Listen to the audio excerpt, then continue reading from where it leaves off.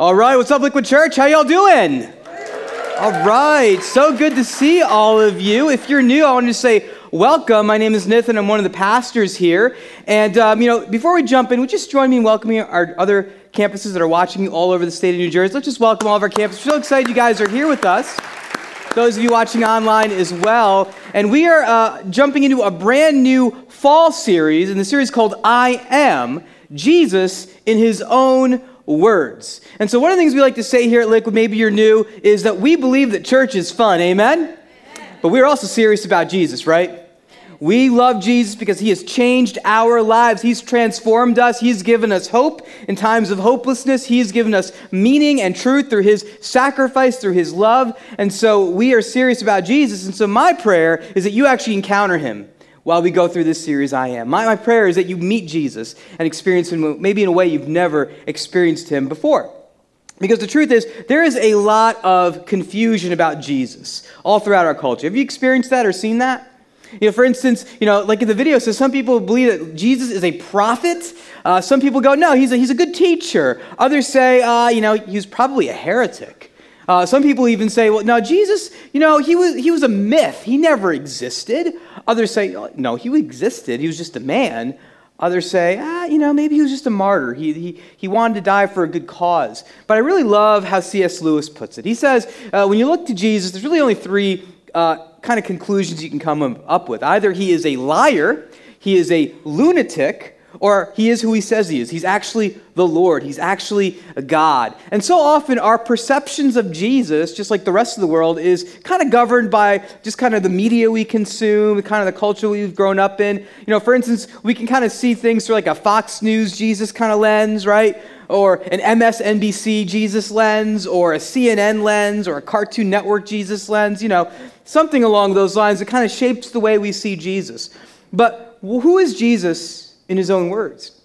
Because we can look to culture and they'll tell us at least a bazillion different contradictory things about Jesus, but does Jesus actually say something about Himself?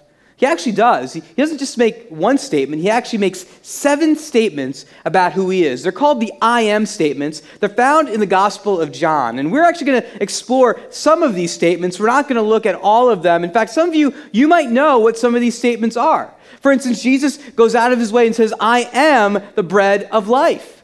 And that's what we're going to look at today, how Jesus sustains us, our deepest soul cravings and desires. Jesus also refers to Himself as the light of the world. He's the one who illuminates and guides us. Jesus also refers to Himself as, says, I am the good shepherd. In fact, Pastor Tim's going to talk more about this next week, and he's hopefully going to explain this picture at the side screens because I'm a little disturbed.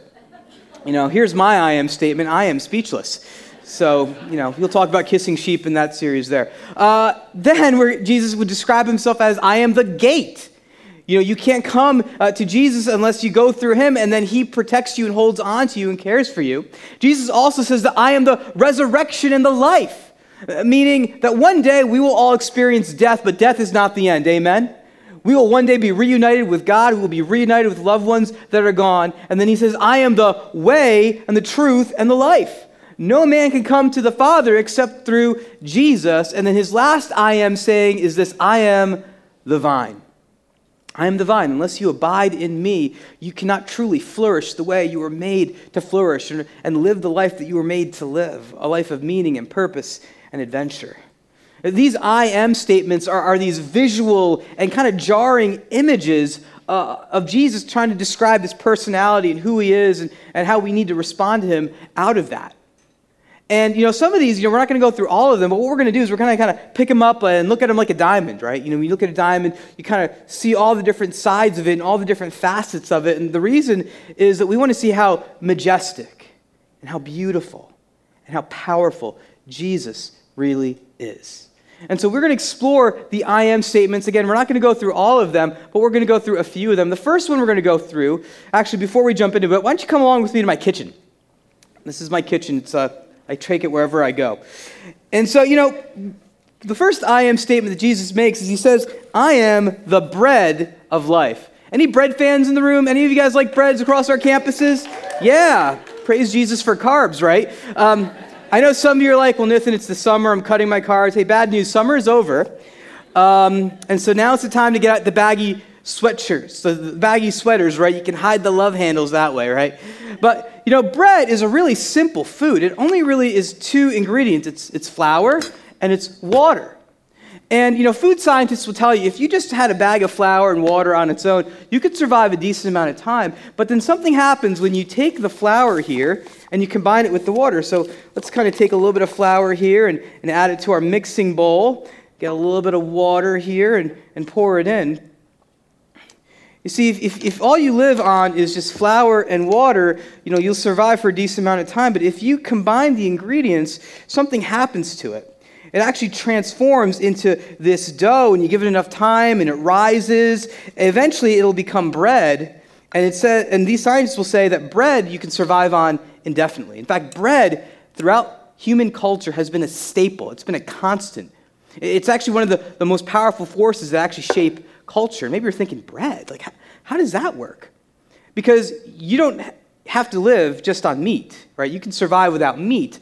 But you can't survive without bread. Bread has been a staple throughout the history of the human race. In fact, whenever there is any kind of political instability that's happening around the world, it's usually because there's either a wheat or a bread shortage. Think about the Arab Spring. One of the contributing factors to the Arab Spring was there was a wheat shortage in that part of the world. In the Middle East today, bread is still a central component of every meal. In fact, I was watching this documentary on Netflix about bread and its central importance, and just learned a lot of really interesting things. In fact, why don't we watch this clip from Morocco? Take a look.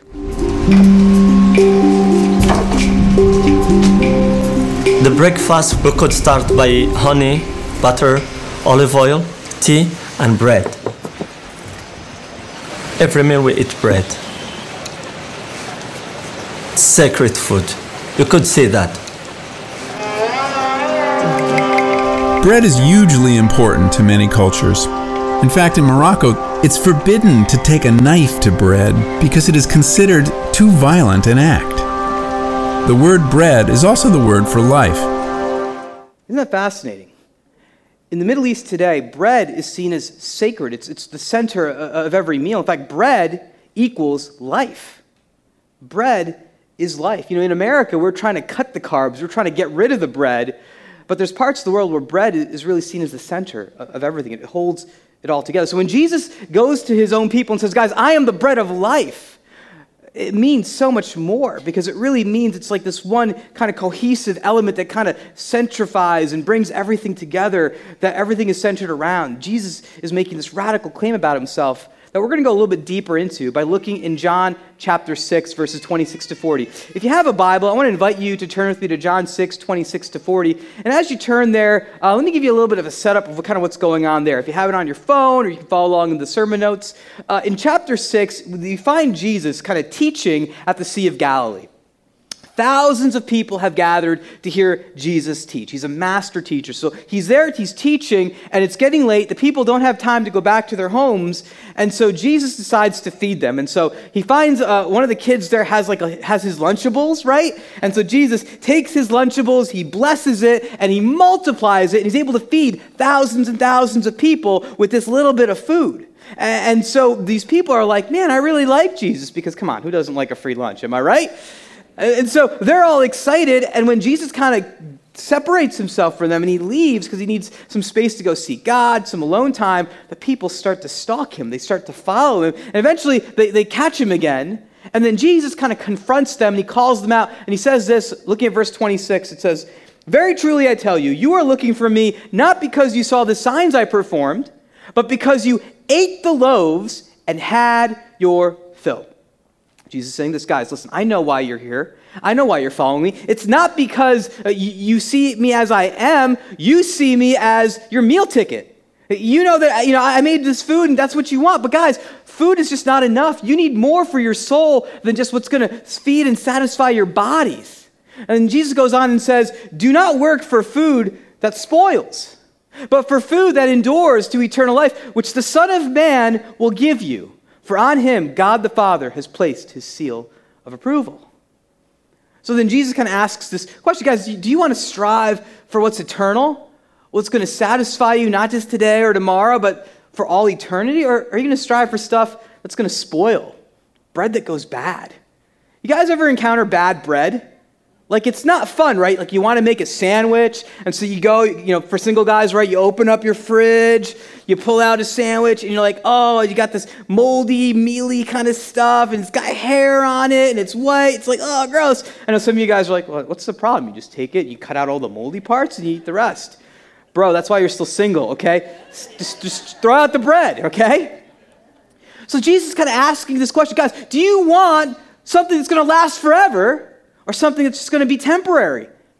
And for the people, they aren't making the connection between the physical and the spiritual. They just want to get fed. They're hungry. They're in extreme poverty. They're being oppressed. And so they kind of say this back to Jesus. They say in the next verse, you must show us a miraculous sign if you want us to believe in you. What will you do for us? What will you do for us? So essentially the people are saying, listen, Jesus, this is all great, this whole bread of heaven stuff, but here's the deal. Here's what I want to know. Bottom line, what are you going to do for me? What are you going to do for me, Jesus? What's in this for me? Are you going to feed me, Jesus? Are you going to provide plenty of food? Are you going to make me healthy, Jesus? Are you going to make me wealthy? Are you going to take care of my kids? Are you going to take care of my car? Are you going to give me everything that I want? Because if you are Jesus, then we're good. If not, I'm out. And it's kind of this approach to God. I like to call it like the slot machine approach to Jesus. You ever go to AC and you hit the slot machines, right? You put the coins in and you're hoping for a big payout. So it's this idea, well, if I put coins in of prayer and worship, then God's going to give me a happy life. That's really what I want. And we start to have this view of God that's very transactional. I'll do this and God will do that. We serve the God that best serves us, but that's not Christianity. That's not a spirituality that's hardy and robust. It's a spirituality that's weak. It's a spirituality that's broken. It's anemic. It's, what's a good way to describe it? I don't know. It's, I know. You guys see this? What's this? On the count of 3. 1, 2, 3. It's Wonder Bread. Yes! A Wonder Bread spirituality. Who grew up on Wonder Bread? Like your mom and dad would pack Wonder Bread for you? Yeah, Wonder Bread's great, right? Let's go back to the kitchen. Like Wonder Bread is awesome. Like, you put out some bologna on it, some cheese, you'd eat it, it sticks to the roof of your mouth, scrape it out, right? Wonder Bread. You see, Wonder Bread was a game changer, actually, in the history of bread. Because for a long time, bread took a long time to make, but with Wonder Bread and refined flour, you could get all these loaves that would happen really quickly. So in America, when white bread and Wonder Bread hit the shelves, people loved it. And they were eating it in great amounts, but what they found was people were actually getting sick from eating the Wonder Bread. Because what they realized was that when you make Wonder Bread and you refine the flour, you take out all the stuff in bread that's nutritious. You take out all the stuff like the wheat and all the stuff that's life-giving. It has all the vitamins in it. And soon people were getting sick. In fact, a lot of doctors say that the reason why we've seen such a spike in kind of gluten allergies and gluten intolerance was because of the process we've used in making bread. And so Wonder Bread, in fact, in the short term it's delicious, but it has some really bad long-term effects. But can I just be honest with you guys? I love Wonder Bread. It's so good. It's like eating a pillow, right? It's like the chemicals inside keep it moist. It is the perfect food. Who's had a grilled cheese on Wonder Bread, right? Grilled cheese, oh, so good, right? Some of you are like, I want it right now, right? And you know what's so great about Wonder Bread? You have your grilled cheese and it fills you up, and then you can just use it as a pillow, right? You can use the loaf, because Wonder Bread makes you want to fall asleep. And guys, I know that it's like kind of smushy, but in a little bit, it's going to raise right back up because that's how powerful Wonder Bread is. It's like a Twinkie, right? In the moment, it's delicious, but then later you realize, well, there's really no nutritional value to it. It's delicious, but it's not nutritious. And that's the thing about Wonder Bread. It'll fill you up. You can eat this whole loaf, but then afterwards you're like, man, I know I ate all this Wonder Bread, but I don't feel satisfied. Do you ever feel that way, that life is sometimes like you're filling your life up with Wonder Bread? And it's filling, it keeps you busy, but it doesn't really fully satisfy you. You're still kind of going, I'm still a little hungry. You see, we live in a culture that gives us all these messages of what it means to be successful. In fact, one of the messages that we have is we need to aspire to acquire. Aspire to acquire. You want to know what the ingredients are to a happy life? Well, if I have a nice house, if I have a nice car, if I have an attractive spouse or partner, all of those things are going to make are going to make me have a really happy, great life. So we mix it all together, we put it in the oven, and out comes a happy life. And many of you, you've achieved all those things. But you also know that life that's happy isn't quite all it's cracked up to be, because now you're like, man, I want a bigger house. I want a nicer car. I want a more attractive spouse. And on it goes, because we're full, but we're not satisfied. The Wonder Bread's been delicious, but it hasn't been nutritious. It leaves us hungering for something that's hearty, that's robust, that's nourishing in the lives that we lead. I mean, that's exactly what James Hetfield discovered. James Hetfield is the lead singer of one of my favorite bands, a band called Metallica. All right, thank you.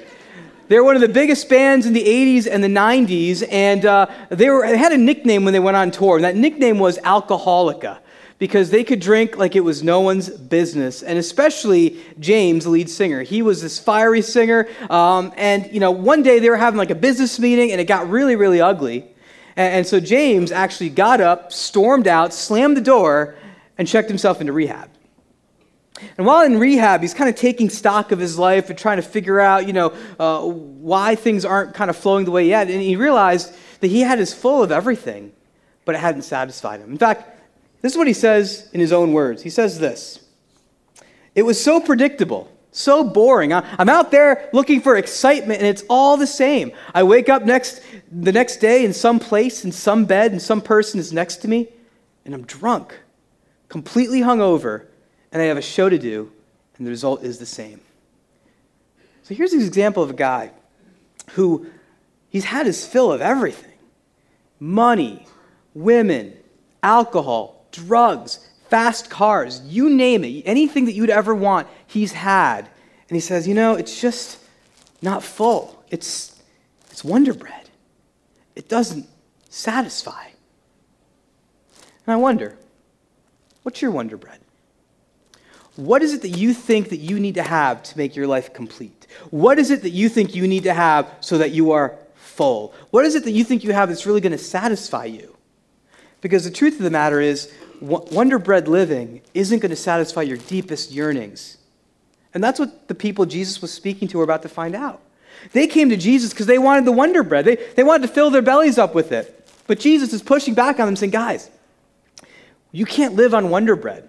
And so Jesus says this to them in the next verse, in verse 30. He says, "For the bread of God is the bread that comes down from heaven and gives life to the world." Guys, this Wonder Bread, I know you like it, but it's temporary. It's not going to satisfy you into eternity. It's good for maybe today, but it's going to rot. It's going to spoil. The bread I'm going to give you, it's going to be good for today. It's going to be good for tomorrow, and next week, and the week after, and the month after, the year after. This is the kind of bread that's going to satisfy the deepest desires of your soul. And when the people hear that, they respond to Jesus by saying this: "Sir," they said, "always give us this bread." And this is the moment where Jesus is about to kind of pull back the curtain and show them who he really is. And he says this next phrase. In fact, I want us to say this phrase together. He says this: "I am the bread of life." Let's say that one more time. "I am the bread of life. Whoever comes to me will never go hungry, and whoever believes in me will never be thirsty."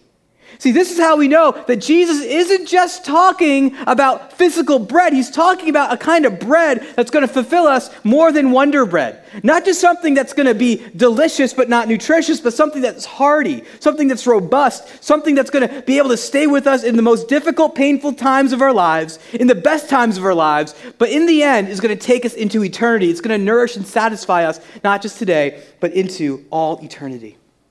And so Jesus makes this promise, he says, "I am the bread of life. Structure your life around me, center your life around me." And here's the promise. Here's the promise in verse 40. It says this: "All who see his son," that's Jesus, "and believe in him should have" what? "Eternal life. I will raise them up at the last days."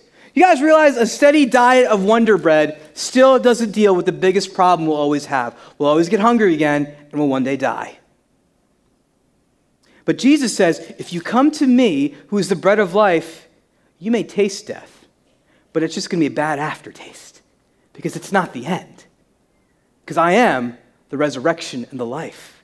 Eat the stuff that's going to last forever. Eat the stuff that's going to fill you up, not just today and tomorrow, but actually for all eternity. That's why, guys, the symbol of bread is so powerful. The symbol of bread that Jesus is talking to his first century speakers really resonates with them. But not only that, there's something that's incredible about bread. Not only does this feed people indefinitely, it transforms. There's something transformative about bread. It starts out as this kind of sticky, gooey batter, but it's transformed into dough. And the dough, it's more consistent than the batter. And you can knead the dough, and you can work with the dough, and something happens with the dough. As you work on it, it gets bigger. It gets bigger, it gets bigger and bigger. And then you put this dough in the oven, and it's transformed again into something that gives life, into bread. See, what's so miraculous about bread is it goes from something that can't nourish you into something that can nourish you. It goes from something that's a little bit of food to something that can feed an entire family. That's the miracle of bread. So when Jesus says that I am the bread of life, I am something that can nourish you in a way that nothing else can. We may look at Jesus and maybe we see, oh, he's just like some homeless Palestinian Jew. But Jesus says, no, I'm more than that. I am the God of creation, amen? I am the God that was there in the beginning. I was the God that formed you in your mother's womb. I am the God that knows you better than you know yourself. And I know what you like to eat. I know what's going to feed you at a soul level. I am the bread of life. That's who Jesus is. See, he doesn't want to just give us something that's delicious, but not nutritious. He wants us to feed on him. So what does that look like? How do we actually do that? Well, for me, I know that the Wonder Bread that I love to eat is people-pleasing. I just love it when people like me and people say nice things about me. I like to avoid conflict. I like to kind of make things kind of move along. But a couple of years ago, I was in a work situation where I had to confront a coworker. And I was eating the Wonder Bread of, I like his approval, we have fun, we're friends, and I felt like this would change it if I actually, confronted him. And so as I was kind of like working through this, I started to look at Jesus. Okay, if Jesus is the bread of life, if I need to get my sustenance and my satisfaction and sustainment from him, what does that mean? Well, it means that Jesus has already decided that he loves me. He accepts me. He nourishes me. And so no matter what happens with this confrontation or this conversation, Jesus never changes his view of me. He still loves me and accepts me. He gives me more of himself. And so I was able to have the courage to have that conversation and move forward because Jesus still loves me. He's going to take care of me and provide my needs. So I don't need to be afraid of man. I don't need to be a people pleaser. A few years ago, I had a friend of mine who was diagnosed with pancreatic cancer. And it is the most aggressive type of cancer. He was literally diagnosed in October. He was gone by Christmas. I remember going to meet up with him just to kind of encourage him. But, I'll be honest, I didn't know what to say. I was really young at the time. And so I just said, Mike, how are you doing right now? Like, what's going on? He said, Nathan, I'm blessed. Like, you're blessed? Yeah, I'm blessed. I look around and I'm so blessed because of my family. I'm so blessed because of the church family that's coming around me. I'm so blessed because of this deep, deep peace that I have in Jesus. That I know I can trust him. I know that he's taking care of me. I know that one day in a blink of an eye, I'm going to fall asleep and fall into his arms for all eternity. I remember thinking, I was just walking out of there, there's a guy who's found his satisfaction in the bread of life. His soul is that deep, deep satisfaction in Jesus. I feel like I learned more from him. That's how we feed on the bread of life. Rather than feeding on the Wonder Bread of people-pleasing, of aspiring to acquire, what if we learn to draw our strength from the bread of life, our sustenance, our nutrients from him, so that we can weather any and every storm, so that we can feed on the bread that's not going to sustain us just in this life, but also in the life to come. And that leaves us with a choice. We can either choose to keep living by our Wonder Bread kind of spirituality where, we're going to serve God if he serves us. We want him to kind of fill our own pet needs, or we can choose a bread that's going to last forever. You see, the thing about Wonder Bread is, it's delicious, right? It's yummy, it's like a pillow, but it's not nutritious. And if you eat a steady diet of Wonder Bread, it'll kill you. Or will you choose the bread of life? It's been handmade by the God who wants to fill you, who wants to serve you, who wants to love you, who has accepted you and has received you into his family and wants to continue to nourish you. Who's hungry? Who's hungry for the bread of life? See, on the night that Jesus was betrayed, he was with his friends, and they're sitting at the table, and Jesus picks up the bread, and he says, guys, I know this is bread, but it's not just bread. This is a symbol of something greater. Guys, later today, this bread, which is going to symbolize my body, is going to be broken for you. And through my brokenness, you will find deep, deep spiritual nourishment. Through my death, you will find life. Through my sacrifice, you will find home. And after he breaks the bread and he shares it with his disciples, he picks up the cup of wine and he says, drink this. This symbolizes my blood. It's going to be shed for you so you can finally be in a right relationship with God. Drink. And that night, as Jesus is having his final meal with his disciples, he said, guys, do this often. And every time you do this, I want you to remember me. Remember what I'm doing for you. Remember how I am the bread of life, how I am providing for you, how I am sacrificing my life so you can have life for all eternity. But then I want you to remember, too, it's not the end of the story. I want you to remember that I will rise again and I'm going to come back. You guys understand that, church? Jesus is going to come back, amen? And when he comes back, he's going to erase hatred. He's going to erase racism. He's going to erase bigotry. There will be no more floods or earthquakes or famines. He's going to set this broken, shattered world right because he is the bread of life. In a moment, we are going to celebrate communion across all of our campuses. We're going to come forward and symbolically receive the bread and the wine, the body and the blood of Jesus, to remember that we don't feed on Wonder Bread. We feed on a wonderful Savior who gave his life for us. Let's pray together. Spirit of God, would you just come right now? I just want to invite you, Lord, to do what only you can do. We come before you, God, and you transform us from the inside out. You change us, God.